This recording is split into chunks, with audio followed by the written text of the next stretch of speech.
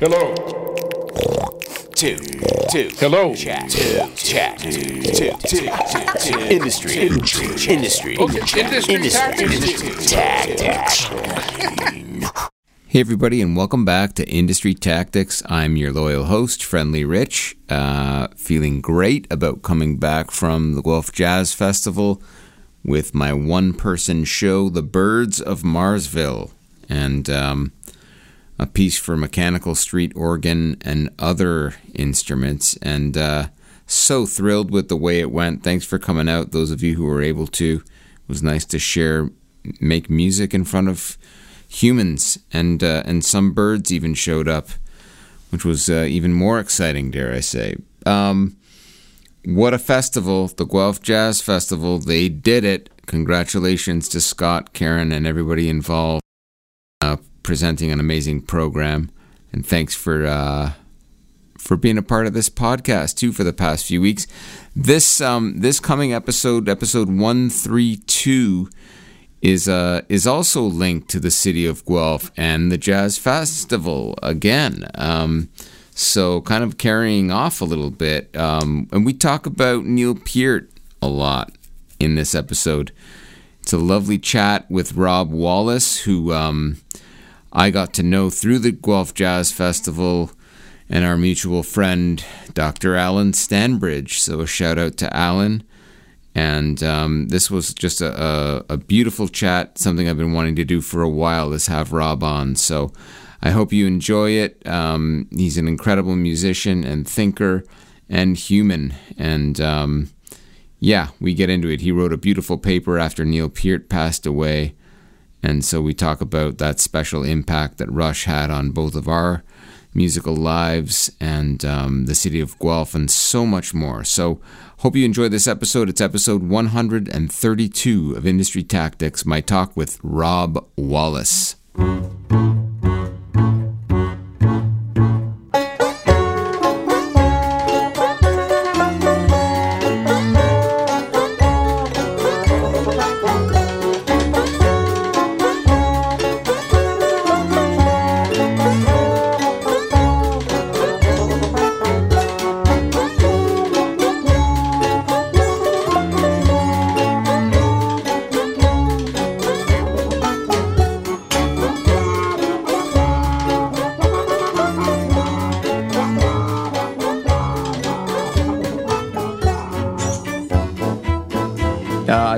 I don't have a visual on you. You looked so great before. You looked perfectly, like, freshly showered.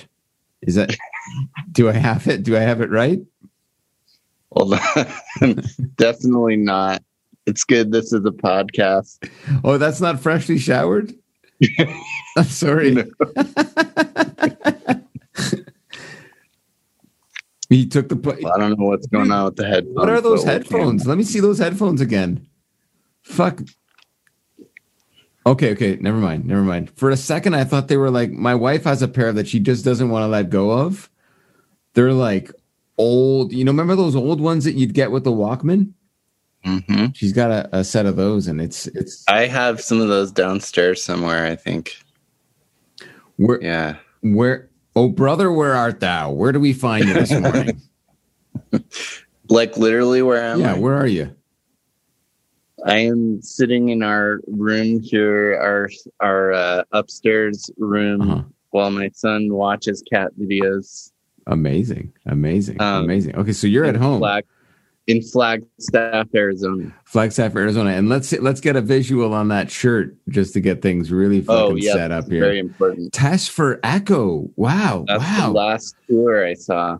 Wow, the last tour he saw was Test for Echo tour. Oh my God, Rob. All right, let's turn on the faucet. Let's get it going. of memories, and we're going to shed a tar or two here, eh? Maybe. Yeah. Are you up for this? I have to say, though, I was up kind of late listening to the Industry Tactics podcast. Amazing. Okay, great. Joe Cervera style. That was a long time ago. That was in the... I learned a lot about Joe that I didn't know. Okay, amazing. Yeah, notably that he's Calabrese. I knew that, actually. Okay, that was news to me. That was, as you probably heard in the interview, I think that took me back. But we're working through it. Okay, I'll stop. Like, I gotta let that go. It is great to see you. Welcome to the podcast, Rob Wallace.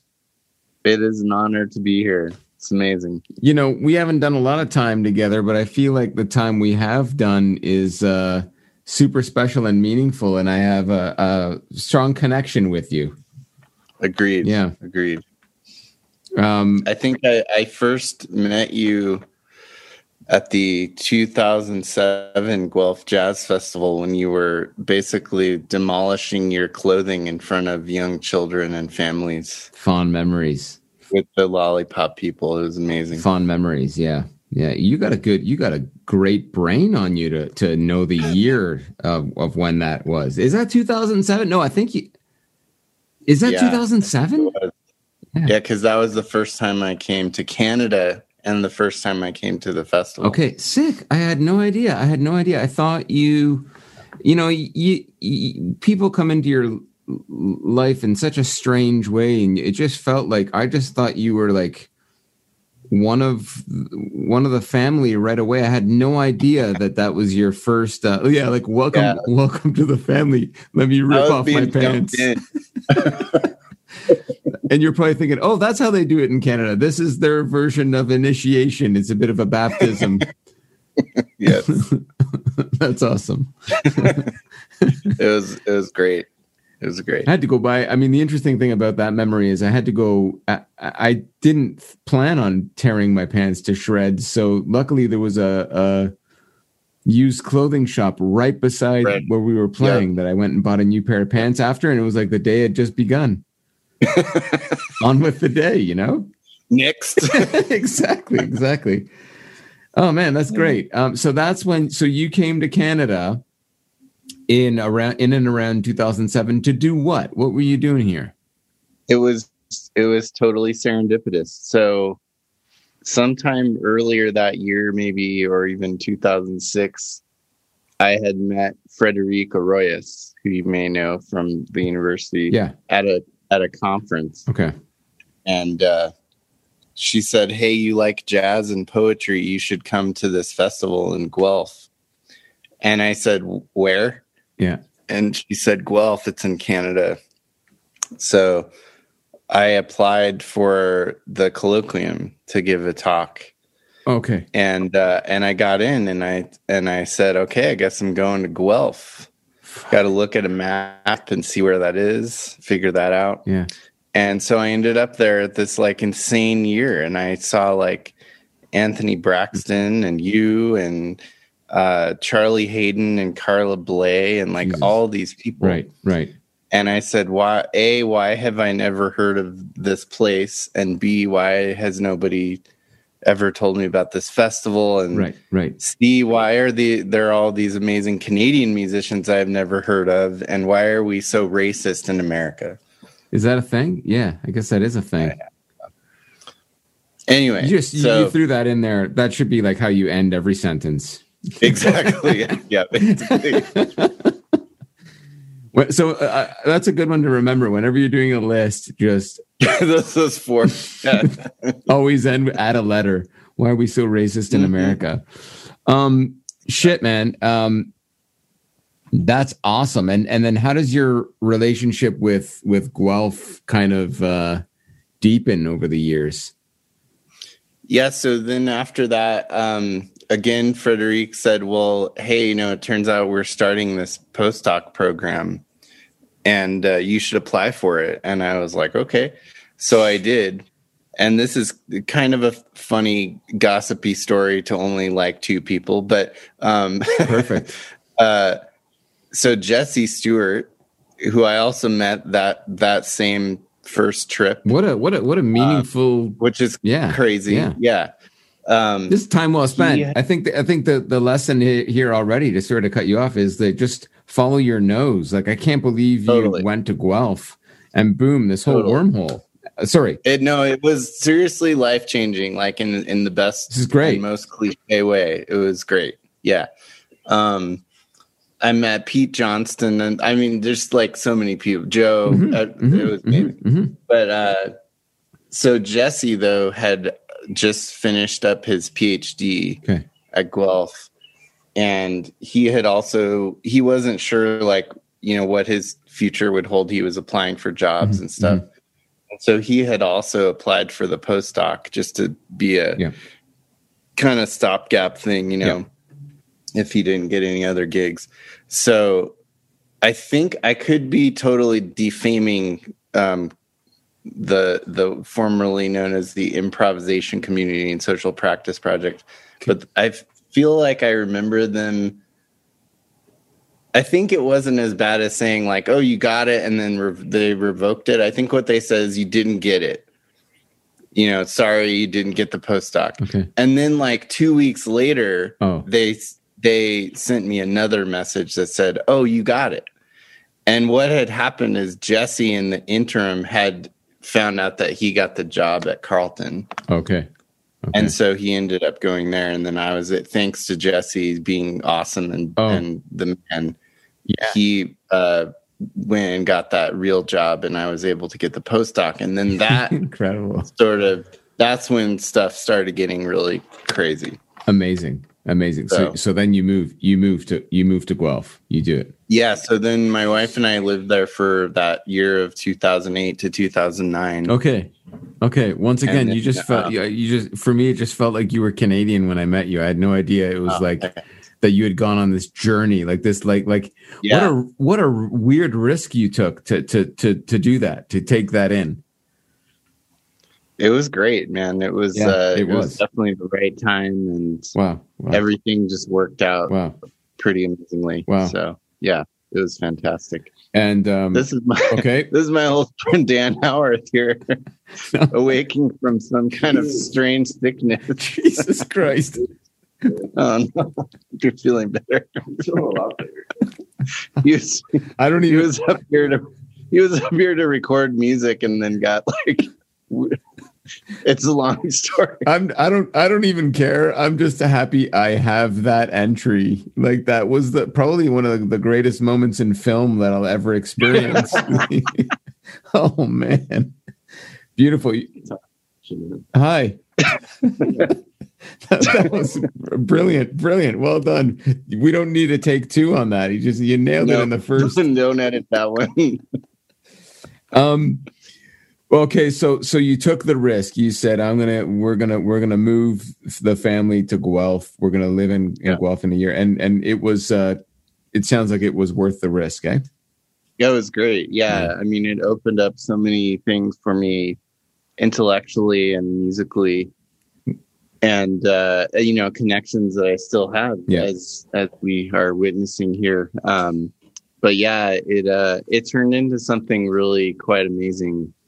And almost instantly, after that, I really became enamored with all the folks up there, and just started more actively trying to connect with the music scene. And again, ironically, as we've discussed, one of my biggest influences was, of course, Canadian music. So right. It was all kind of coming full circle in some weird way, I guess. I mean, I read your paper. I just reread it to get back to, and it moved me again in such a deeper way on the second read. Your paper that you wrote on Neil Peart. It's called Neil Peart, and Rob wrote it on January 10th, 2020. And I think back, I'm like, what was that a long time ago, or was that? Oh, that was like a month prior to the pandemic hitting. Weird, right? Right? Yeah. And so it's like I left part of I feel in a way like I read that paper, and it's like I feel in a way that like this is going to come on a little heavy, but it's like I really didn't get to grieve the loss of a Neil Peart because the world just fucking went right upside down like pretty much right after that, It's like you lucky bastard to leave the planet right before all this mess. It was an inauspicious in beginning to that year for sure. Yeah. And you knew things were going to get pretty dicey after that. And it feels so. I mean, I want to wrap this interview around that piece and really talk to you about because there's so many wormhole stories when I read that paper you wrote, and it was so heartfelt. And it's kind of like it touches on why you got into music, I think, a lot of ways. I mean, Yeah. it's so, for me, it is kind of cartoony that you decided, like I think your perception of Canada is just beautiful. It's like, and there I was at YYZ, right? Yeah. Like that's great. That's great. You know? And see, we wouldn't have even known to pronounce it YYZ. I mean, Right. come on. Right. Because you grew up, where did you grow up? I grew up in Flagstaff. That's another strange story, how I ended up back here after like 17, 18 years of Back in traveling. your hometown, of Flagstaff, Arizona. And where is is that near Phoenix or? No. Okay. It is northern Arizona. There's mountains here. Oh, great. And snow. Wow. And, Wow. yeah, it's quite beautiful. Oh, Yeah. amazing. What was that like growing up, and how did you discover Rush? Like, when did you discover Rush when you were a kid? Probably somewhere in junior high, Okay. I would imagine. Okay. And it probably had something to do with like, the crappy rock and roll radio. Yeah. That nevertheless still had, those. Do you remember the shows that would be like when a band was coming out with a new record, they would have these like premiere shows? Yeah. Radio shows.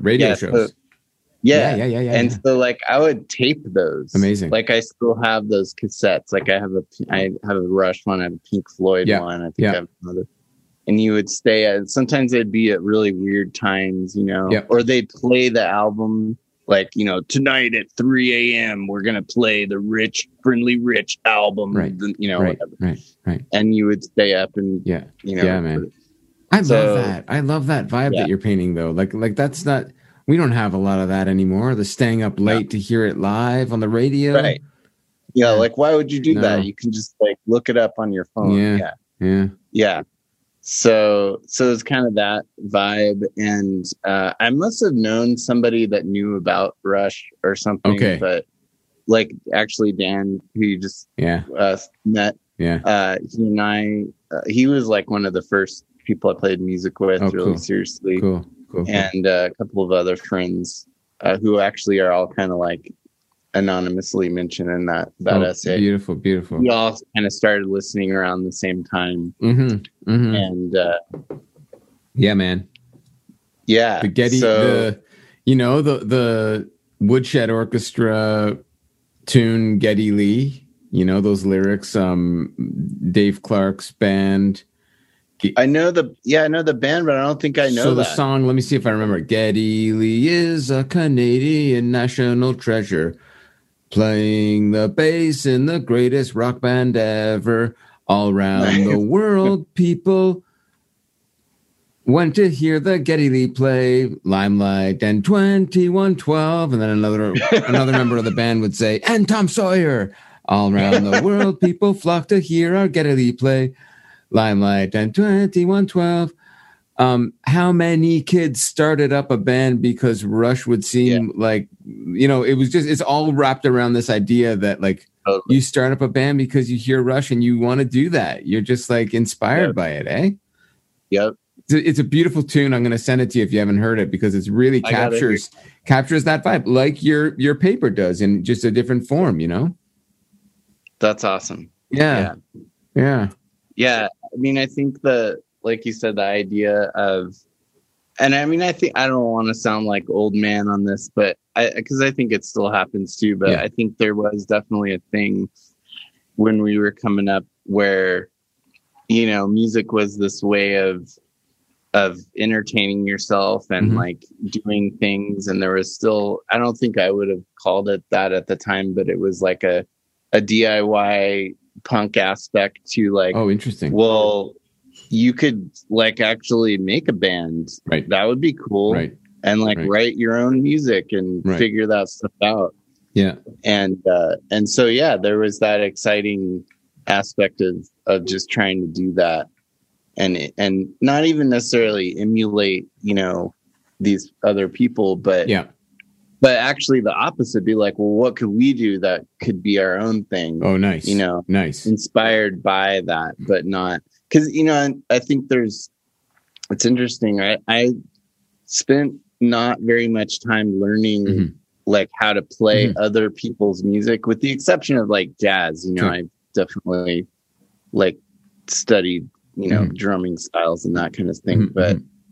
But like in terms of like my interest in Rush, like I was never interested in like trying to learn the parts Got it. and play them Got it. perfectly. Because I was like, well, that I suck. I'm not going to be able to do that. But also, I didn't really want to do that. Right. I wanted to do my own Well, that's music that would be inspired by I think that. that's really, you're touching on it. That's the beauty of it, is like, and people like laugh when I'll say like I'm a Rush geek. I did a fuck. I'll have to send it to you if I have. No, I think I did. I did send you. Yeah, no, the I Rush listened to Geeks that, thing yeah. on CBC, Yeah. and it was like people laugh, but it's like I'm with you. I never wanted. I might have in my like the first band I ever played with. We played Tom Sawyer for fun, but I never thought of aspiring. Like that was not, it was more about the inspiration. It wasn't about like emulation, right? Yeah. I can relate to that. I can also relate to what you touched on with your late mother coming into the room, hearing you were playing, wearing out that VHS tape of what was that? Show of Hands. I had the same damn thing, man. Like, and you having to defend. Yes. What is this? Why are we spending our lives though defending Rush? I think I don't know. I'm done with that now. Though. Yeah, of course you are. I have no qualms. Of course you are. They won. The other side won. Exactly. The other side won. Exactly. They're done. Yeah. But yeah, I'm done with that too. But it is such a, I don't know, there's such a joy there in like the humor, all of the things that you probably carry and have seeped into your approach. I like that. I love the fact that it's like it helped shape your worldview, but not like 100%. Like you're not down with Ayn Rand. It sounds like, No. Yeah. Well, and that's kind of the fun thing though too about them, and one of the appeals as a writer to me is that here was this guy who he was a drummer, but he was also writing and reading a ton of stuff. Oh, and I did get like a copy of Anthem, I think. Yeah. And I read it and I was like, okay, I get like some of the appeal, but this just seems like a crappy sci-fi novel that other people have written way cooler versions of. So I never bothered to look at the, bigger, the thicker books. Yeah. That was a smart choice, I think. I wasted my time with what was that one? The Fountainhead. And my God, Jesus Christ! After reading that, you walk the streets and you just go, "Let me take what's mine." It's like literally Donald Trump, like straight through line to Donald Trump, I think. Yeah. No, I mean the thing. See, I was spending my time on that. You're gonna love this.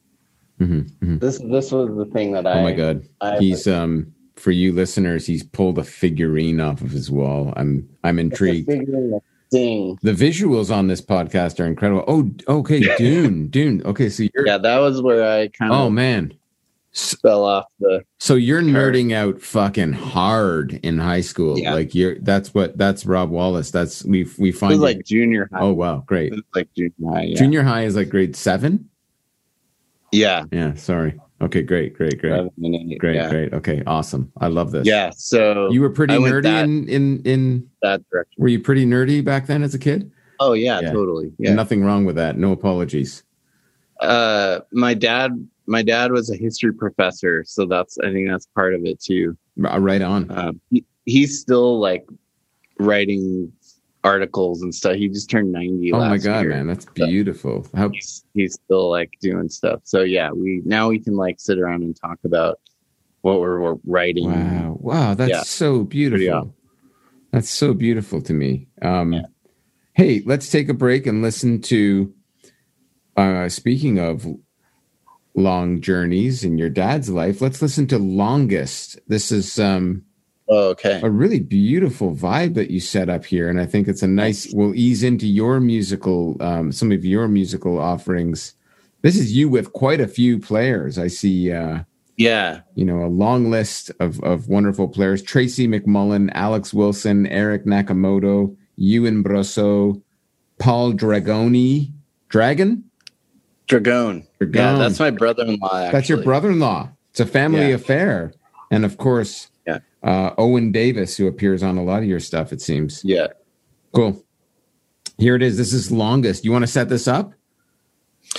Yeah, so this is from a series of records that we've made through kind of the auspices of our experimental and improvised music series called the Interference series. Cool. That my co-curator Owen Davis there started in 2015, and then out of that grew this record label called Non-Essential Music or Non-Essential Records. Oh, amazing! And so we try, when we get guest artists to come in, we try whenever we can to do sessions. Awesome. And so this is a session that kind of features Tracy McMullen, who I don't know if you ever met Tracy. She was also I also met her in Guelph. Oh wow, small world.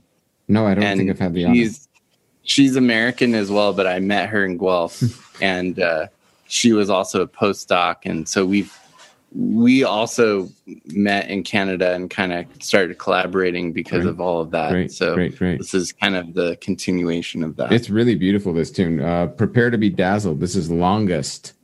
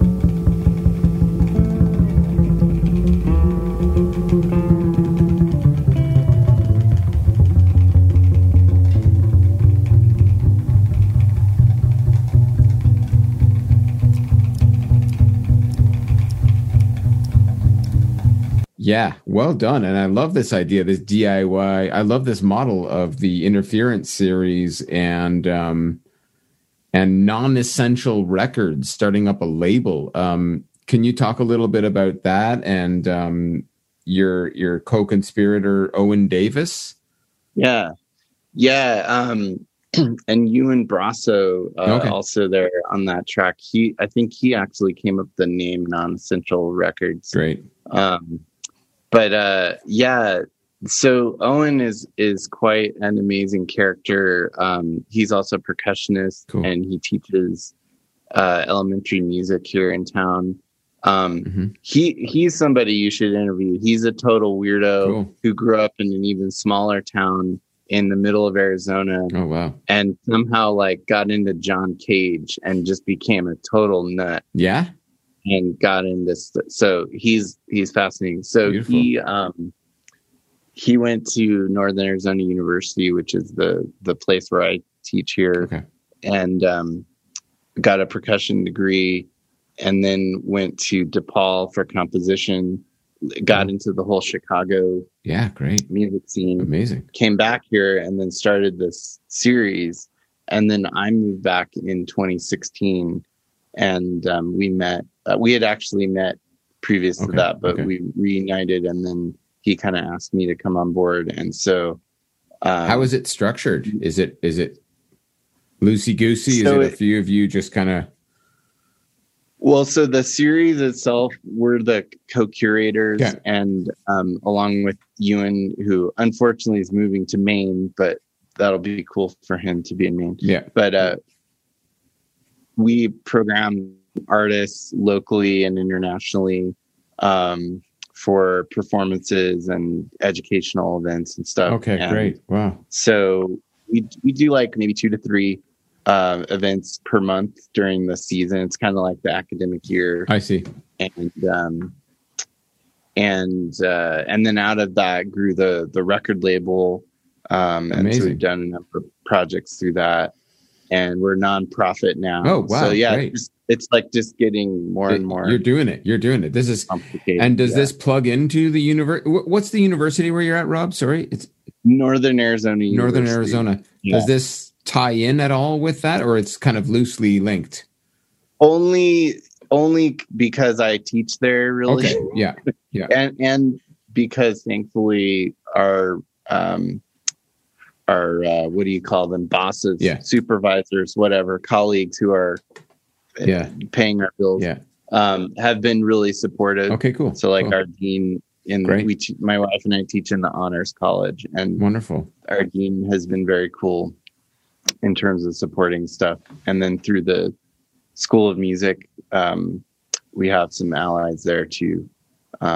But it's independent of the university, the series. Yeah. But we try to get money from the university whenever we can. Well, I think it's really cool that it's made up of people from different areas or different parts of the music making sector, not just a purely like the Northern Arizona University presents a music series like that. Right. That already is. I'm already beginning to yawn. Right. Right. It's a little more community based, which is great. Yeah. It's a strength. And that's definitely something. Yeah. We try to highlight. Yeah. Awesome. Awesome. So. How has that been for you? What is your role in teaching at Northern Arizona University? What do you do there? So yeah, I mean, another great story. I feel really lucky. Basically, like the job I have here, they're paying me to do all the stuff that I was doing anyway, but not really getting paid to do. Nice. Which is just kind of combine all these weird things that I was interested in into a gig. And so like I come from an English literature background in terms of my academic side. Oh wow. But I was always trying to also play and study music, and my wife is an ethnomusicologist. Amazing. She's the one in the family that like actually has the official music pedigree. This sounds so linked to Guelph. I'm anxious to hear what you're absolutely right. So basically what happened is I convinced my dissertation committee to let me write about improvisation and American poetry. And they were like, yeah, that's weird and interesting. Good luck, you know? And so then I got that postdoc and I was like, oh, this is like, these are my people here. Yes, this this is a thing. People actually get it. Right. And so Ajay, you know, was like, here's this English professor who started a jazz festival. I'm like, who is this guy? Right. What an inspiration.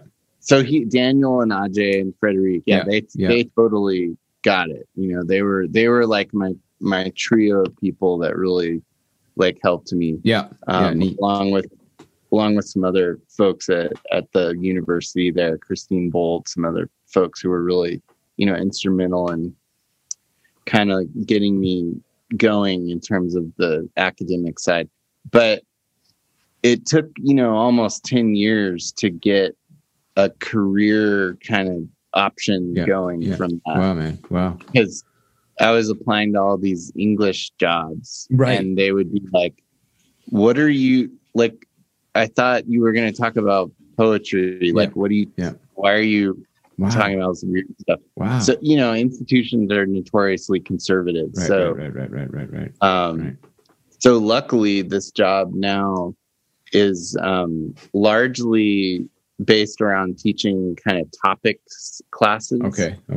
And so we get to like pitch ideas and then teach those classes. So like I can do a class on improvisation, like from an interdisciplinary perspective. Right. Sick. Or like this last semester, I did a class on the Beatles. Wow. Wow. Okay. So yeah, it's very wide open, and it's a great teaching gig, and we have good students and small classes. Isn't it exciting though that you had this model? Because I've always been fascinated by the Guelph model, where all the cool music, not all of it, but I should say like a lot of the cool music that I've grown to love. I had no idea as I eased into that community, thinking I thought that was what their music was. And then when I found out that it came through the back door of this music department, I went, what? And now I'm even more blown away that you've replicated that and found a way to like do it where you are in Northern Arizona. That is exciting to me that this thing is now starting to spread, this weird model that never made sense. Yes, exactly. Yeah.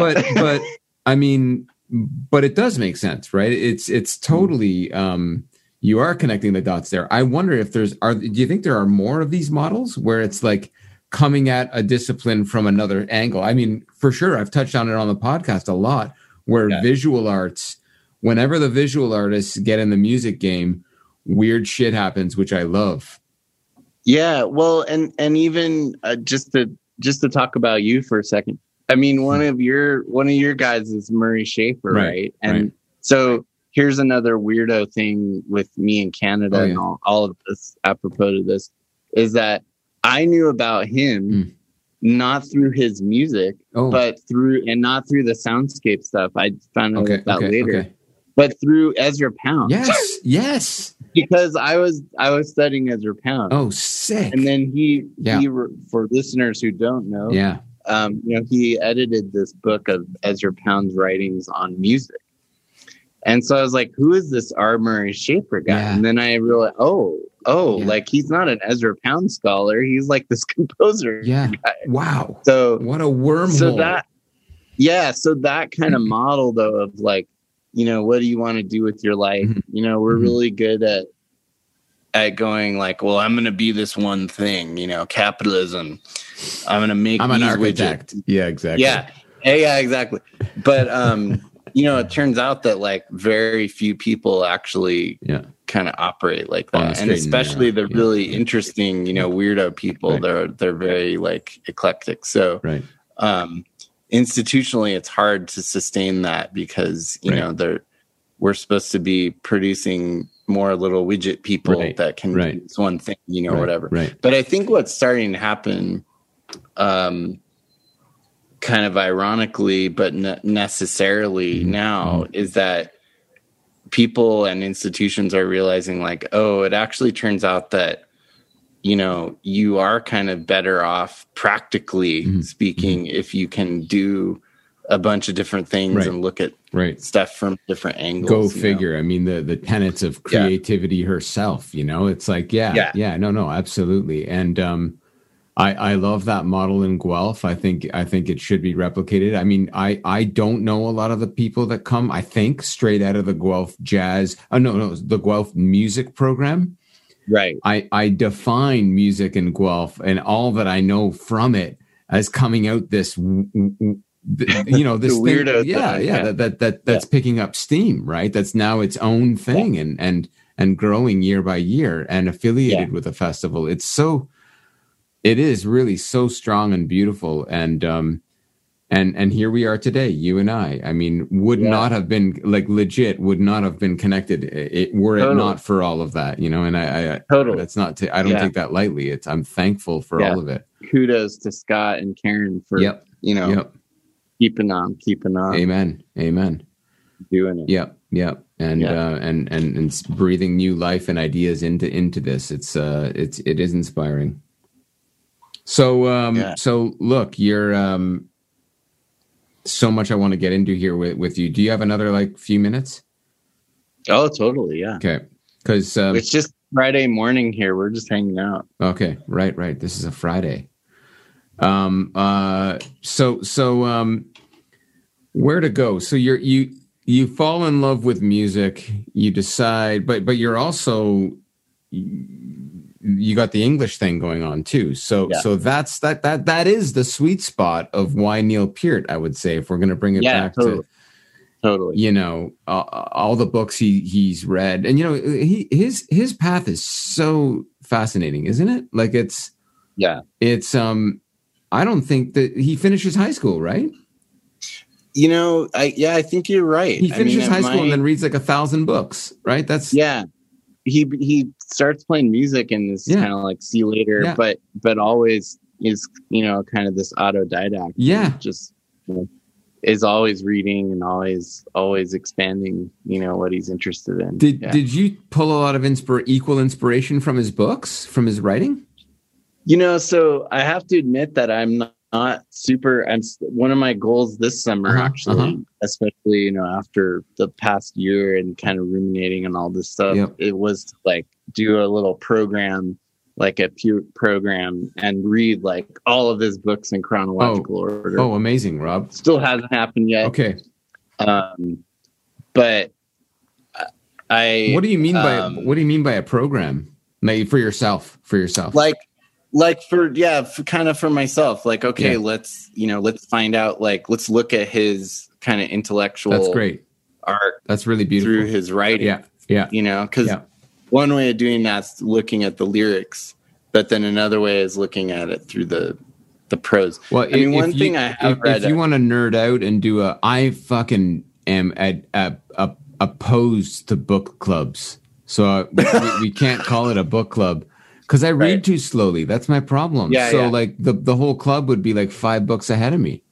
Right. But I got a soft spot for Neil and his writing. I haven't done all of his books, but I've done most of them, Oh, okay. So you know more about the books. I love a lot of the tour writing. I can't even remember what the title of that book was, but when he goes Roadshow. Yeah, Roadshow. That's it. That's the one. That one. I gave that one away, but I really left an impression on me. They all have, but, for different reasons. Yeah. One thing I have read though quite a bit is the stuff that he would do on his website. Yes, and that, that's man. Yeah, and that's actually something. Even when I wasn't listening to a lot of the music, I was still kind of periodically going back and being I wonder what he's up reading. To, What's he reading? I know for and sure. He's writing these crazy long essays about all. Yeah. So we are losing. By the way, we're losing listeners by the minute here. It's so great. It's going to be you and I by the end, but it's going to be worth it. Awesome. And dear listener, it's a free country. You paid nothing for this. That's right. Okay. You're cold lamping the internet from somewhere. Yeah, man. No, I'm down with that. I've taken those paths and was always interested by it, right? Like, oh, what's Neil Peart reading? You know, it's just so fascinating. It's a beautiful life he had, eh? Like, just like, I mean, it's a beautiful and tragic and but inspiring life he had, you know? Yeah. I mean, he really, took his dream, like he talks about at 16 and says, how can I, in a good way, and says, how can I make this, the path of my life, and keep that flame going. Yeah, I love I've always failed at this, but the aesthetic, like, do you pull inspiration from the fact that he was studying with like Kelly Gruber, right? Freddie Gruber, yeah. No, that part of his story too is really inspiring. I mean, the fact that he was still trying to learn how to play drums. Yeah.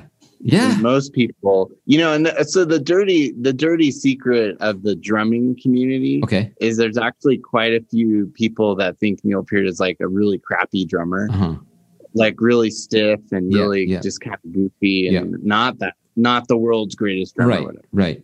And so I kind of buy that. Like, not even being a drummer, I kind of buy that. It's like it's impressive, right? But it's not like I don't know. Yeah, I hear you, but go, please. Yeah. So on some level, I think he picked up on that idea of like, oh, I could get better. Yeah. And that's super inspiring. Yeah. And I think there's a lot of folks like that when it comes down to it, who, years and years into their career are still working stuff out, and in a way it's like super depressing. They're like, oh, really? But then it's ultimately super inspiring. Oh, no, for sure. I'm the latter. I feel like it's like you should never be done learning, right? It's totally. That curiosity and desire to, I always like equally laugh, but pull inspiration from the fact that they've been playing all these songs for 40 years, yet they're still, before they go on a tour, rehearsing for 3 months. Yeah. Same songs. It's fascinating. Yeah. Yeah. That's hard music. Yeah. I mean, it's hard music. I also feel like they're pushing for that level of like, it's, and that's where I was saying I failed, like on my journey of just like wanting to, and I've put some really incredible bands on stage, but I just want to take more time. I always tried emulating that Rush. Like when we talk about emulating Rush, it's not like to be in a Rush cover band, but it's to capture that aesthetic of like, I mean, they really did it. They nail it every. Man. Yeah. They were trying to really put the fucking best thing possible on stage. Mm-hmm. It's so inspiring. Yeah. I love that. Yeah, it's great. Yeah, I mean, I was thinking too a few years ago, when we lived in Ohio, we were teaching in Bowling Green, which is actually weirdly not that far from Guelph. It's like a 5-hour drive. Right. But Jimmy Heath, the saxophonist, came, and he passed away also just right before Peart, I think, in 2018 maybe. Mm-hmm. And he, so he's in his 80s, and he was talking about still practicing. He did this little clinic for the jazz students. Awesome. He was like, there's only 12 notes. Yeah. But we got to keep working on those 12 notes, That's charming. That's talking about practicing and getting better. Yeah. And this is the guy who literally learned how to play saxophone with John Coltrane. Fuck. Like they were learned to play together, That's so beautiful. Do you bring that to your own work? Do you that kind of idea of like that long arc, the practice, how does that play into your world? I mean, I try for sure. I think one really good thing that also came out of Guelph largely was I started to realize like my musical ambitions were going to be helped by kind of letting go of this idea that I wasn't serious enough for something like that. And ironically, that made me more serious. Oh. I guess what I mean by that is, like, you know, I'd like I was saying, I'd come to this place where I was doing all these seemingly different things, mm-hmm. and trying to like cobble together some kind of career, you know. And I was supposed to be doing Englishy stuff, and then I was also doing all this music stuff. Yeah. And then finally I realized, oh, well, you could actually like do all that and kind of, you know, get by and be able to do some interesting things and you know, make a life or whatever. And I think it was at that point that I actually started practicing again more seriously. Right. And like share one other actually really important part about that Guelph experience is Joe Cervera and I actually shared an office. Oh, wow.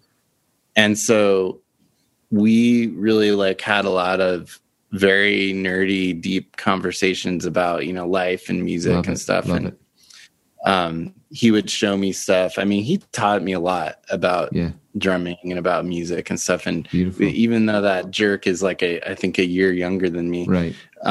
It was just like amazingly talented guy. Yeah, so yeah. he, you know, we would talk about stuff and we would practice and whatever. And so I think Wow. just that idea of, this is not about like ever becoming a master or whatever, or making it. It's about like just devoting yourself to, you know, some aesthetic ideas and seeing how you can make your music come out, you know, Industry and however. tactics. Yes, there it is. Rob just landed one. He landed the big one right there. Yeah, I'm reflecting on our talk. It's not over yet, but I'm reflecting on our talk right now, and I really wanted to center it around your paper on Neil Peart, and to an extent, we've done that. But what I didn't expect, and it's just naturally made itself apparent here, is the city of Guelph and all of that. That is in here too. I didn't realize your time, and this is also a lesson for our listeners: is your time somewhere or with a certain group of people is not like what was it? A total of 2 years in your life, maybe total soaking wet. I mean, like 9 months or a year, something like that. Yeah. Yet it made that mark. It really helped you figure out a lot of who you are. It sounds like definitely. Yeah. I dig it. And I'm still learning, you know, things about that time. Yeah. That have come back to, you know, like somebody like Daniel, you know, who we've spent some time with, Daniel and Martha and their family, and just like that guy, you know, how can they write so many books and like a shout out to Daniel Fischlin. You know? Yeah, absolutely. So, just the real beautiful intersection of all the different ideas and you know, again, one of the other healthy things,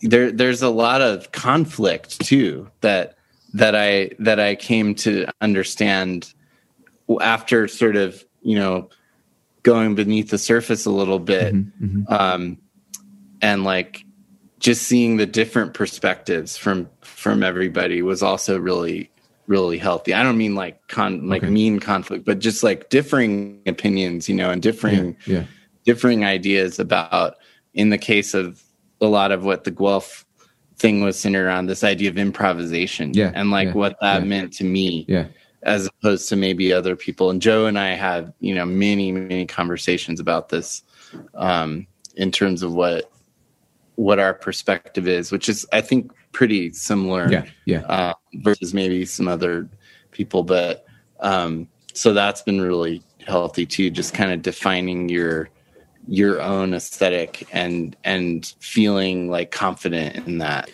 Not in an egotistical way, but in a way of like, okay, this is actually, you know, what I believe in. I never really yeah. thought about that before, but now I can kind of put it It's important to say more that. into practice.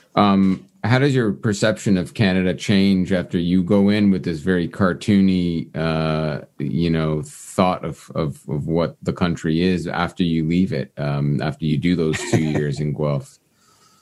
Yeah, I mean, definitely, I think on the first level, just the idea that not just in music, but in like across the arts, there's all this awesome stuff going on that like hardly anyone in America knows about.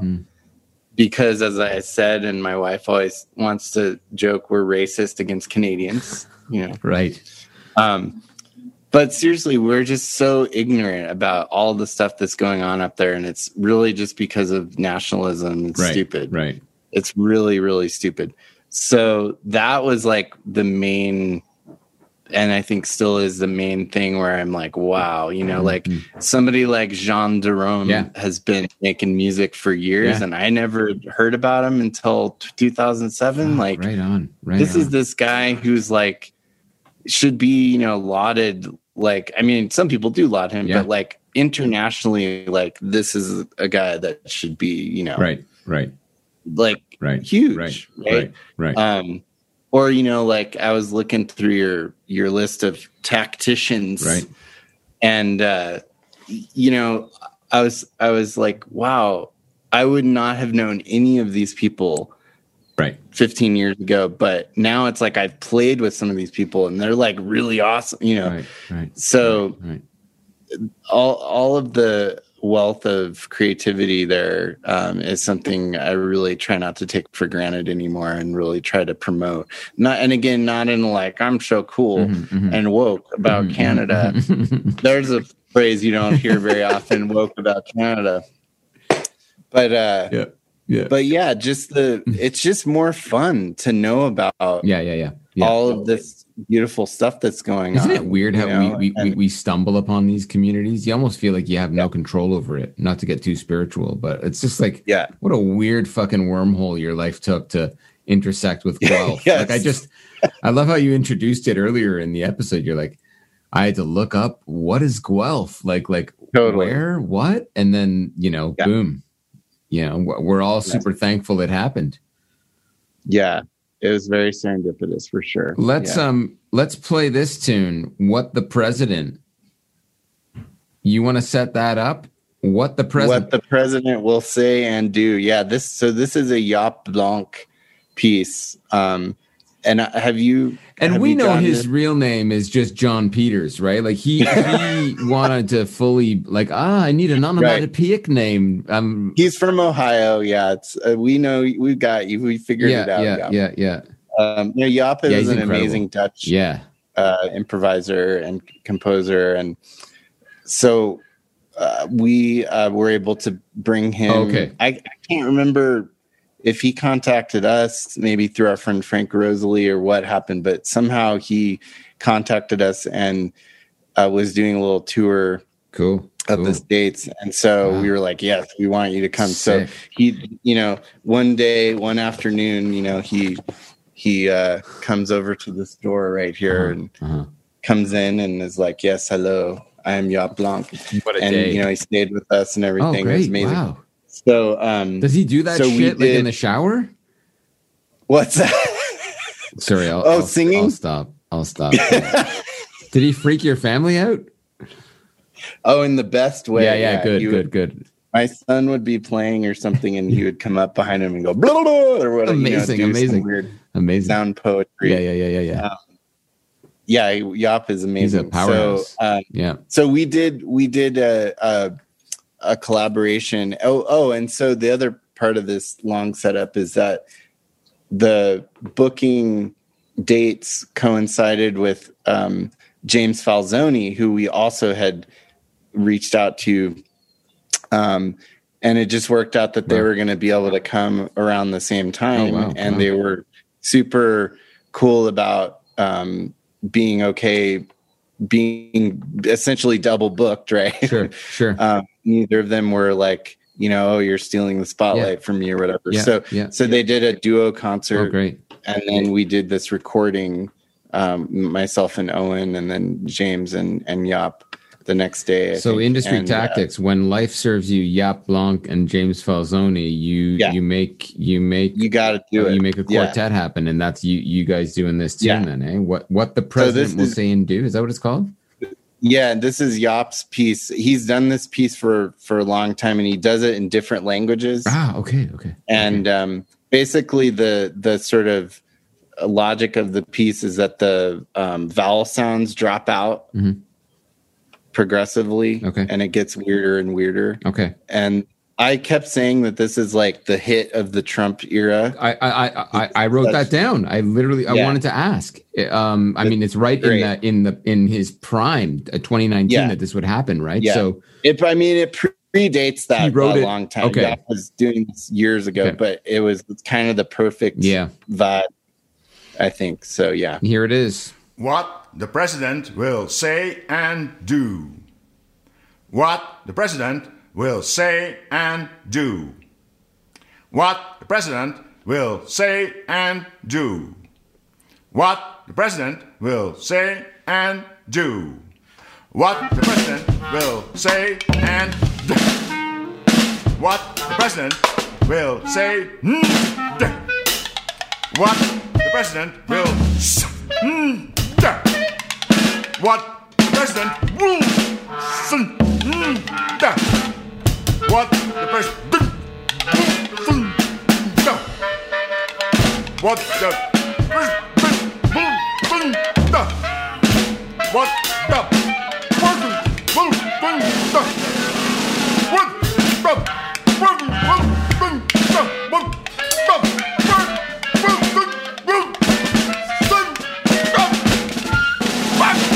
What the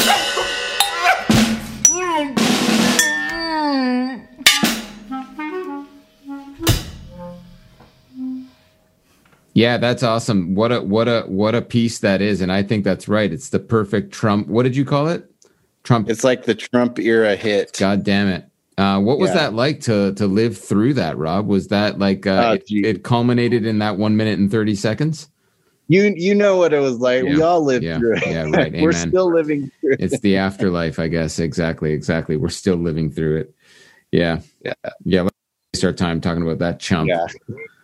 Well, man, how has speaking of living through it, I was so impressed with what you sent me in terms of living through this pandemic, and knock on wood, you and yours are all doing well and healthy. Yeah. That show you did, that live thing with so many different pieces, and it was just really special. That gave me a glimpse into your creative life during the pandemic, but you want to talk a little bit about that and what that's been like for you? Yeah, thanks for watching, by the way, and enjoying. Yeah, that was again something that I have tried to do throughout this is a lot of people, not alone in this, trying to take it and make it positive, and kind of set goals for yourself, make little programs, as we were talking about, for things to do and ways to approach things positively. And so we, through the Interference series, we had all these, live performances happening. Right. And then that stopped, obviously. So we had to basically figure out how to fill in the gaps over the last year. And so I thought, well, maybe we wouldn't have to pay me, and I'll just set this challenge for myself to do a solo show, and then we'll do it as a fundraiser and maybe raise $10 or something. Okay. Whatever, And cool. And I say solo as a challenge because, as a drummer, I don't really play solo, right? Hardly ever. That's just not a thing. I'm more interested in accompanying people and making music with people, than playing solo. but over the last, maybe 10 years, again, maybe coming out of Guelph a little bit, this idea of like the challenge of how do you solidify your own musical concepts and sort of validate those concepts or whatever.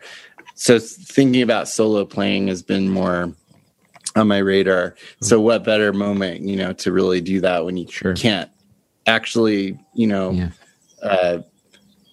get around other people without, potentially getting sick or whatever. Right, so, right. So the solo thing kind of came out of that. And initially I was just going to do, just free improv thing. But then I started like practicing for this specific concert and realizing like I had these compositional ideas kind of on the back burner. And so then it became much more of like actually like a set of, pieces that I was going to perform. Beautiful. And thanks. So it's definitely, imperfect and in flux, but I think it represents a kind of nice, maybe even watershed moment of like, oh, here's some things that were percolating and like this was a good chance to make them come out into the world. So that was kind of how that happened. Oh, I love it. And Neil Peart was part of that as well. So Right. Yeah. Right. Yeah. No, it's imperfect and incomplete. Yeah. Right. Yeah. Well, it has been a real delight yakking with you here. Any parting words for our young listeners who might, or listeners of any age, really. Our listener left with us. It's me. Just around your musical journey, or why you still keep doing this thing, or words of advice. I don't know, anything along those lines. Yeah, I mean, the more I think about it, I think really it is stuff like this. It's the relationships. Music is not this abstract, like cosmic thing. It's. I mean, it is that too. Yeah. But it's for me, it's so much about the people and the way that I've been able to form these really amazing friendships with people around the world through music as the thing. So it's almost like the music is just the thing that is like an excuse for all of the other stuff, and a wonderful activity and pursuit, but it's really those relationships. And I think when people say like, oh, music brings us together, or music is a universal language or whatever, which I don't believe. Yeah. But I think that's kind of maybe what they're sort of insinuating, is that there is this way in which, and it's not just music, but artistic activity, creativity can potentially, connect you with other people in these really amazing ways across, national boundaries and all these other kinds of boundaries. Yeah. For me, that's become more and more important. Yeah. Amen. Our borders are still closed, yet I'm super thankful we can have this discussion and totally. Yeah. Connection. Yeah. Wow, Rob. Yeah. Well, thank you for that. That's really, really beautiful. I agree with every word. And we're going to end this wonderful talk with an upcoming release of Rob's, which I think really captures you as drummer, writer, poet, percussionist. It ties into the Neil Peart in a lot of ways here. The Angels. You want to set this up? Yeah, no, thank you. That was a great way of putting it. I think it's really from a project that again is kind of quite old now, relatively speaking. I recorded this music about 6 years ago, before my son was born, literally like a couple days before he was born. And it had been accreting a few years before that, and I'd been kind of working it. But this piece is it's going to be the first piece on the upcoming album, and it's a text that I kind of wrote out of improvisation and then, actually fixed. And then when I perform it, it kind of keeps transforming, but it's a discrete, kind of poem. And then the drums are played. It's all live. There's no overdubbing or anything. It's me singing / reciting and playing all. Is that right? Wow. I'm glad you shone a light on that, because I wouldn't have thought that. It was such a powerful fusing of the two that I wasn't. Yeah, that's really nice to know. Yeah, and then that was very intentional. Again, thinking about the solo idea. All of this music is very specific to me in terms of the text and writing aspect and the drumming. Yes, and some of it's orchestrated, for specific things. Yeah. And some of it's more generally kind of just drum set. Is it a full length release coming out, or? Yeah. So it's like 10 or 15 compositions. Wow. Do you know when that's coming out? Hopefully, well, my goal was this summer, but it might be more like the fall. Okay. So look out for it. Yeah, hopefully soon. Where can people learn more about your work, Rob?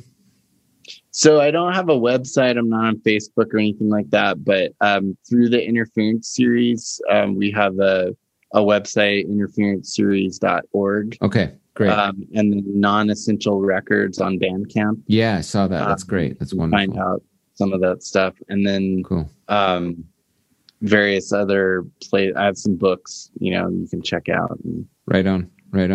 But yeah, those are probably the two good web sources. And this new release will come out on Non-Essential then? Yeah. Great. Yeah, so it will be released through Non-Essential. So follow them on Bandcamp, that label. And Rob, what a joy. We're going to part with The Angels. This is a really beautiful piece. It was one of the first times listening to drums that I thought, oh yeah, there's a melody in there.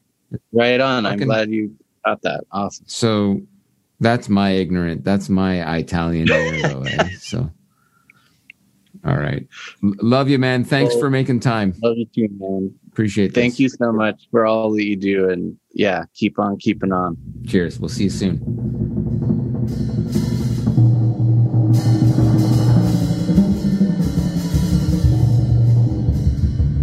The Angels.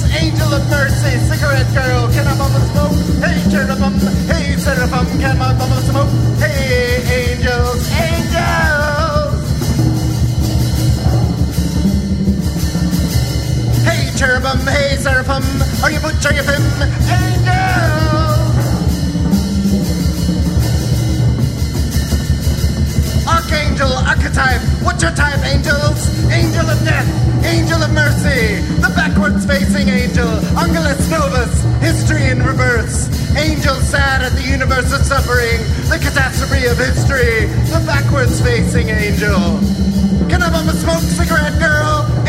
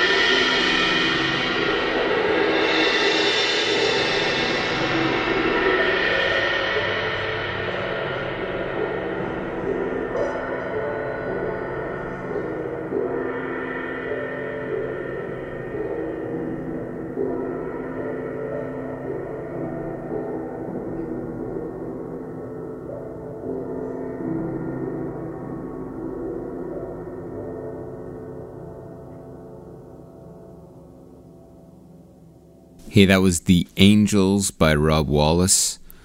And go to nonessentialrecords.bandcamp.com for more of that catalog. And thanks again, Rob, for being on the podcast. It was awesome to reflect on all things Rush, Guelph, and your musical career, your musical life. And we'll see you again soon. Go to friendlyrich.com if you want to learn more about my work, if you're new to the podcast, and dig into prior episodes.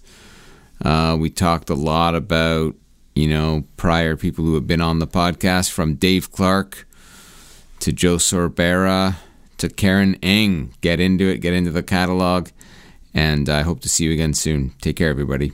Great guests coming up, so make sure you subscribe. Bye for now.